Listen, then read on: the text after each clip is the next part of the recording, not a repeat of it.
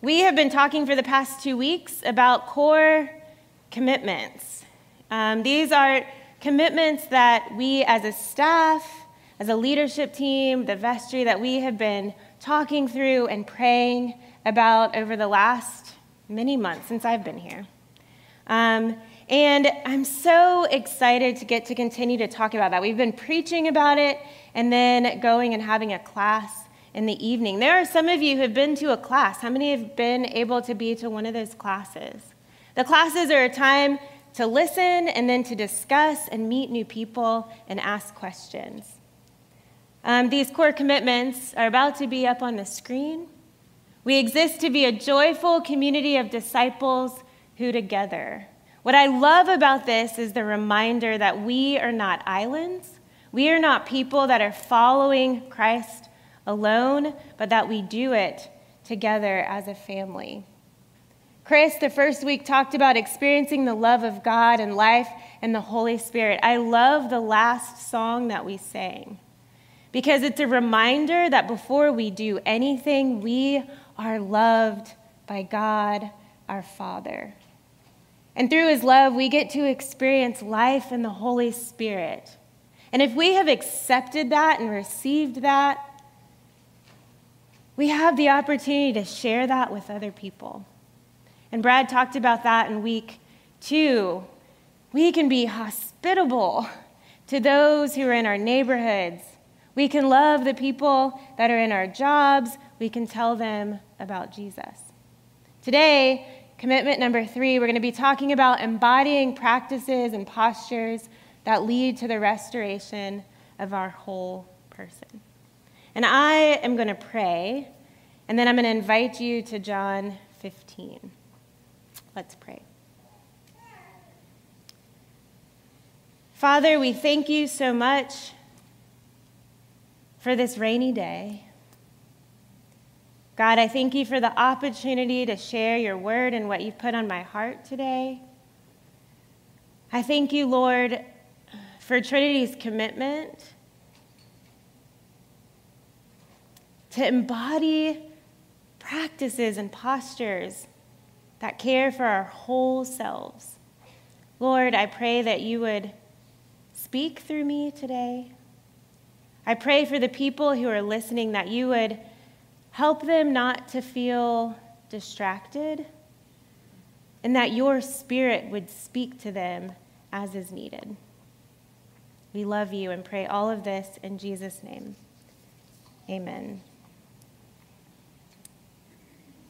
John 15, if you have a Bible, you might have a Bible that has red lettering in it. If so, it's really interesting because you can flip back probably a page, 1331, and you can flip forward a couple pages through chapter 17, and it's mostly red. My Bible doesn't have red. Yours might not. Either way, what this means is that they are Jesus' words. It's a long space for Jesus to talk. And this discourse, this speech that he's giving, is to the 11 disciples after Judas had left. And he has told his disciples that he is about to leave them. And he's going to die. And he's told them that he is the way and the truth and the life, and that no one comes to the Father except through him. He's told them that he's going to go away and he won't be seen, and then they will see him again. And he's told them that they are going to be sent the Holy Spirit, the Helper, to help remind them of what he has taught them. And he says to them, "My peace I leave with you." And then we get to what is recorded in John 15. I imagine that those disciples, scared because Jesus said that he was going to leave them, confused, unsure exactly how this Helper, Holy Spirit thing was going to work, were just listening to him, wanting to know what he was going to say.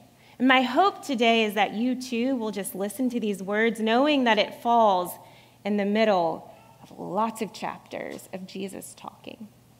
John 15 says this, "I am the true vine," Jesus says, "and my Father is the vine grower. He removes every branch in me that bears no fruit. Every branch that bears fruit, he prunes to make it bear more fruit. You have already been cleansed by the word that I have spoken to you. Abide in me as I abide in you. Just as the branch cannot bear fruit by itself unless it abides in the vine, neither can you unless you abide in me. I am the vine, you are the branches. Those who abide in me and I in them bear much fruit. Because apart from me, you can do nothing. Whoever does not abide in me is thrown away like a branch and withers. Such branches are gathered, thrown into the fire, and burned. If you abide in me and my words abide in you, ask for whatever you wish, and it will be done for you. My Father is glorified by this, that you bear much fruit and become my disciples. As the Father has loved me, so I have loved you. Abide in my love. If you keep my commandments, you will abide in my love, just as I have kept my Father's commandments and abide in his love. I have said these things to you so that my joy may be in you, and that your joy may be complete. This is the word of the Lord.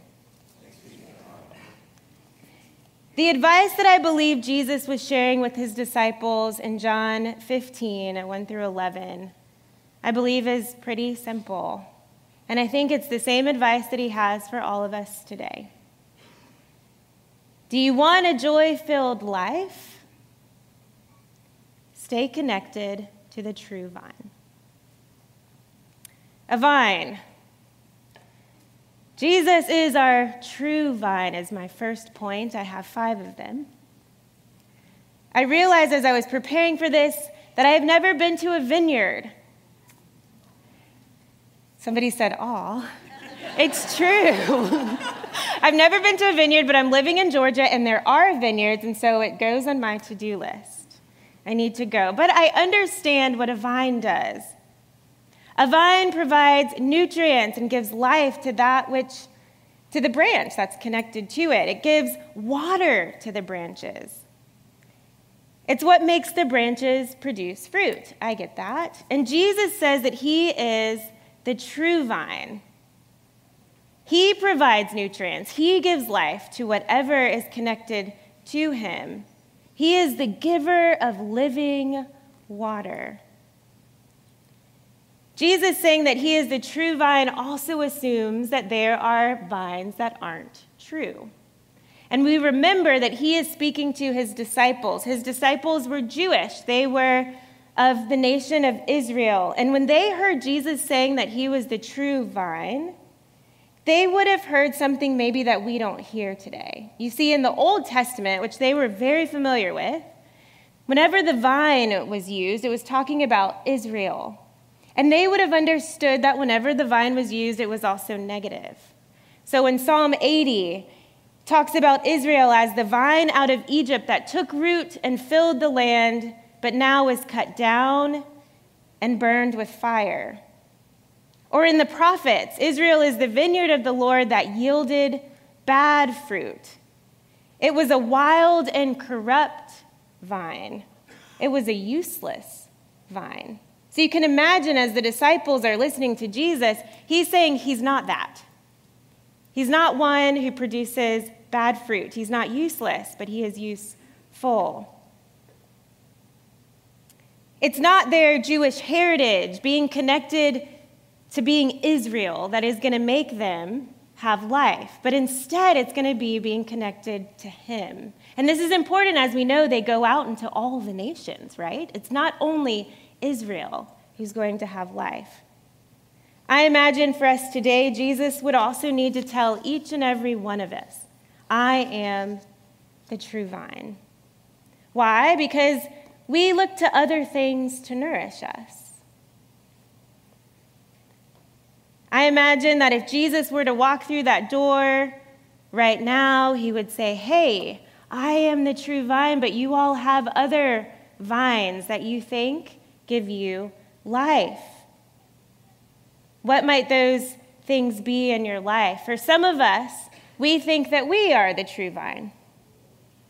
We think that we don't need to depend on anyone else.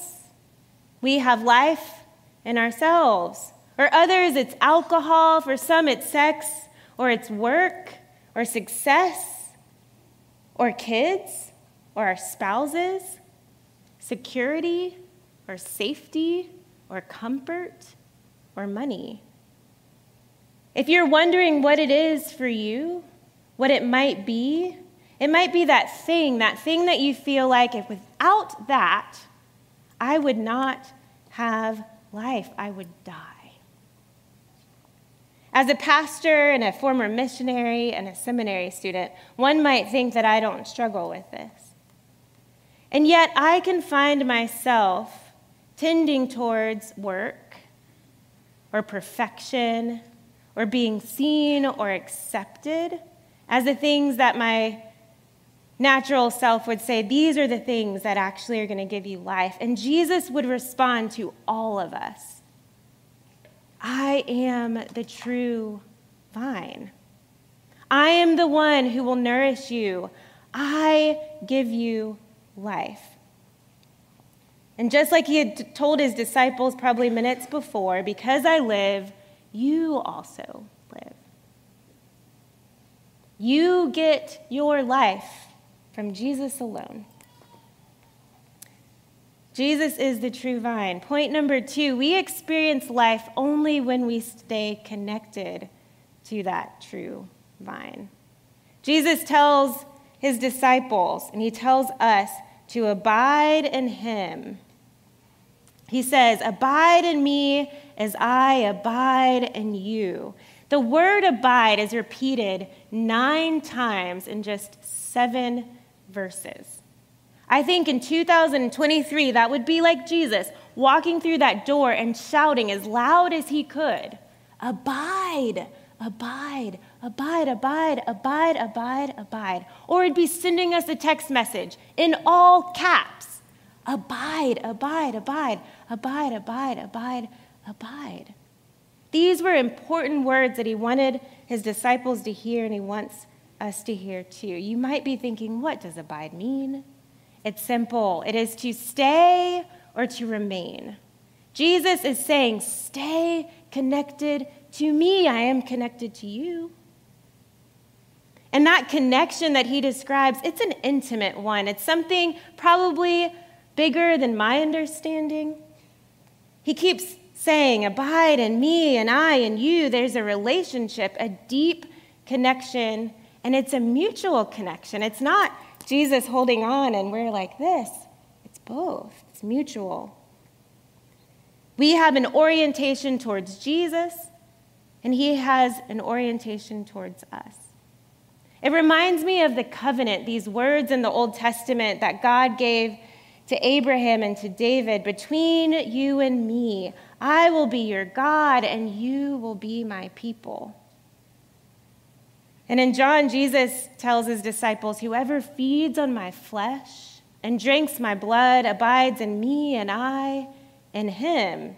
There's this giving and this receiving that happens in our connection to Jesus. So we imagine that chapter 14, what's recorded in chapter 14, probably happened about 5 minutes before in the disciples' ears. And Jesus uses some interesting language with them when he tells his disciples that he's going to come back to them. He says, on that day, you will know that I am in the Father and you in me and I in you. And we see this beautiful picture of the Father and the Son and the Holy Spirit and those who follow him. There's this interconnectedness that I will say I don't fully grasp, but it is intimate. Jesus tells his disciples that they will bear much fruit if they stay connected to him, and that they won't if they don't. We will bear much fruit if we stay connected to Jesus. And if we don't, we just can't do anything. Really, I was studying this passage, and I went to Chris's office, and I said, Chris, I have to preach on this, but this is a little hard because I see these words in this passage, and they bother me. And maybe they bothered you when I was reading. I see these words like withers and thrown into the fire and burned. I have to preach on that? And so I'm naming it. I'm like, is this about hell? And I don't think so necessarily. Jesus was talking to his disciples, and earlier in the passage he had said in verse 3, you have already been cleansed by the word that I have spoken to you. They had a connection with Jesus. And yet what I think he was trying to tell them was abide, abide, abide, abide, so that you may produce fruit. And we can imagine a bunch of grapes, right, that's disconnected from the vine. It's not going to continue to grow grapes. That's what he's saying. You need to abide if you want to produce fruit. And in fact, in Matthew 7, Jesus speaks of how to tell a true disciple, and he says, you will know them by their fruit. So we are connected to Jesus, and our fruit grows abundantly. And we stay connected. How do we stay connected to Jesus? We stay connected to Jesus through having certain postures. Postures of curiosity. God, help me throughout this day to see how you are working. A posture of neediness. Oh God, I know that I am not meant to be in this world alone and to do this alone. Connect me to you. I need you. God, I need other people who love you in my life. We do it through practices, the things that we do, like being in God's word, being still, going out into nature and seeing God, right? We'll be talking more about that at our class tonight, 4:30. Would love for you to come. Having much fruit, it's a sign of a healthy branch. What fruit are we talking about? Are we talking about success and having lots of money and living the good life and not having any suffering? The answer is no. Being connected to Jesus means that we will have fruits of the Spirit that are not natural to us, like love and joy and peace and patience and kindness and generosity and faithfulness and gentleness and self-control. So many of you know that I moved here after having been gone for about 10 years. One day, I came home from church and I looked in my yard and there's this tree. And it was different than it had been before. It had been, there's the trunk and there's some branches and then it just randomly stops. And I looked at it and I'm like, what's going on? This tree, it's so ugly. And I don't remember this from before. It was beautiful at some point before. It's very interesting in verse 2, Jesus says, every branch that bears fruit, he prunes to make it bear more fruit. You see, this tree, it was a crepe myrtle, I learned later. It had been pruned. Man, and I think even as I was preparing this, I was looking outside that window. I mean, it's quite ugly. And I think about our lives sometimes as believers, we are connected to Jesus, and Jesus is connected to us, and we go through hard times. We suffer, or God reveals something to us, and we realize, I have to work through that, and it's painful. And some of you right now might be in a time of pruning. And Jesus here has a word for you. Just like that crepe myrtle, it's in the stage of being ugly. It will be beautiful in a few months. I remember it, kind of. But I have this expectant hope of what it's going to look like in a few months. Jesus invites us in those times of pruning to stay connected to him because he will bear much fruit. Jesus is the true vine. When we are connected, we bear much fruit. And as we grow in connection to Jesus, our wills bend to his will. Verse 7 says, "If you abide in me and my words abide in you, ask for whatever you wish and it will be done for you." This statement is interesting because it is conditional. There are ifs there. If you abide in me and my words abide in you, we have to know his words. But if we abide in him and his words in us, then ask freely. And I think this comes from the fact that God knows that if we abide in him and his words in us, then how we pray is going to look a little bit different probably than if we weren't abiding in him. We have the perfect example of Jesus. Jesus, before he died, was in the Garden of Gethsemane. And when he was in the Garden of Gethsemane, about to die, he prayed. And he said, "God, take this cup from me." He didn't want to die. Who would want to go through the physical pain of dying? And yet he had such an intimate connection with his Father that he also knew that in him dying, there would be life afterwards. He would resurrect from the dead, and those who believed in him would also resurrect. And so he followed that statement, honesty, a good posture with God, with one of a perspective that went beyond himself. Thy will be done. Oh, have you ever prayed it? I can think of some things, some times in my life as I've been deeply connected with God. God, I really desire this, and your will be done. Jesus, he is the true vine. When we are connected, we bear much fruit. And as we grow in our connection, our wills bend to his will. Our perspective gets a little broader. My fourth point, when we are connected to Jesus, we bring glory to our Father. Glory is a Christian word. What in the world does glory mean? It's like we shine a light on God. It's like we make him really proud. We make him seen and known. And Jesus says that bearing fruit brings glory to our Father. When we're connected to Jesus, the Holy Spirit grows fruit.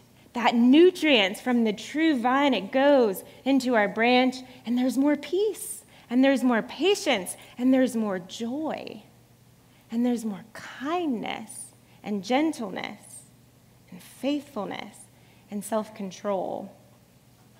Imagine the impact that has on your family when you are connected to Jesus.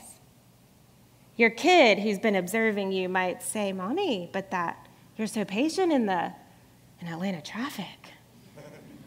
What's going on?" And you can shine your light on God because you know your flesh. Oh, that's God in me. He's doing that thing, huh?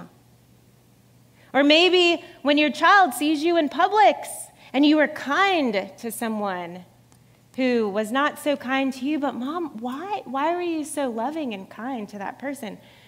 Because that is God in me, and you shine that light.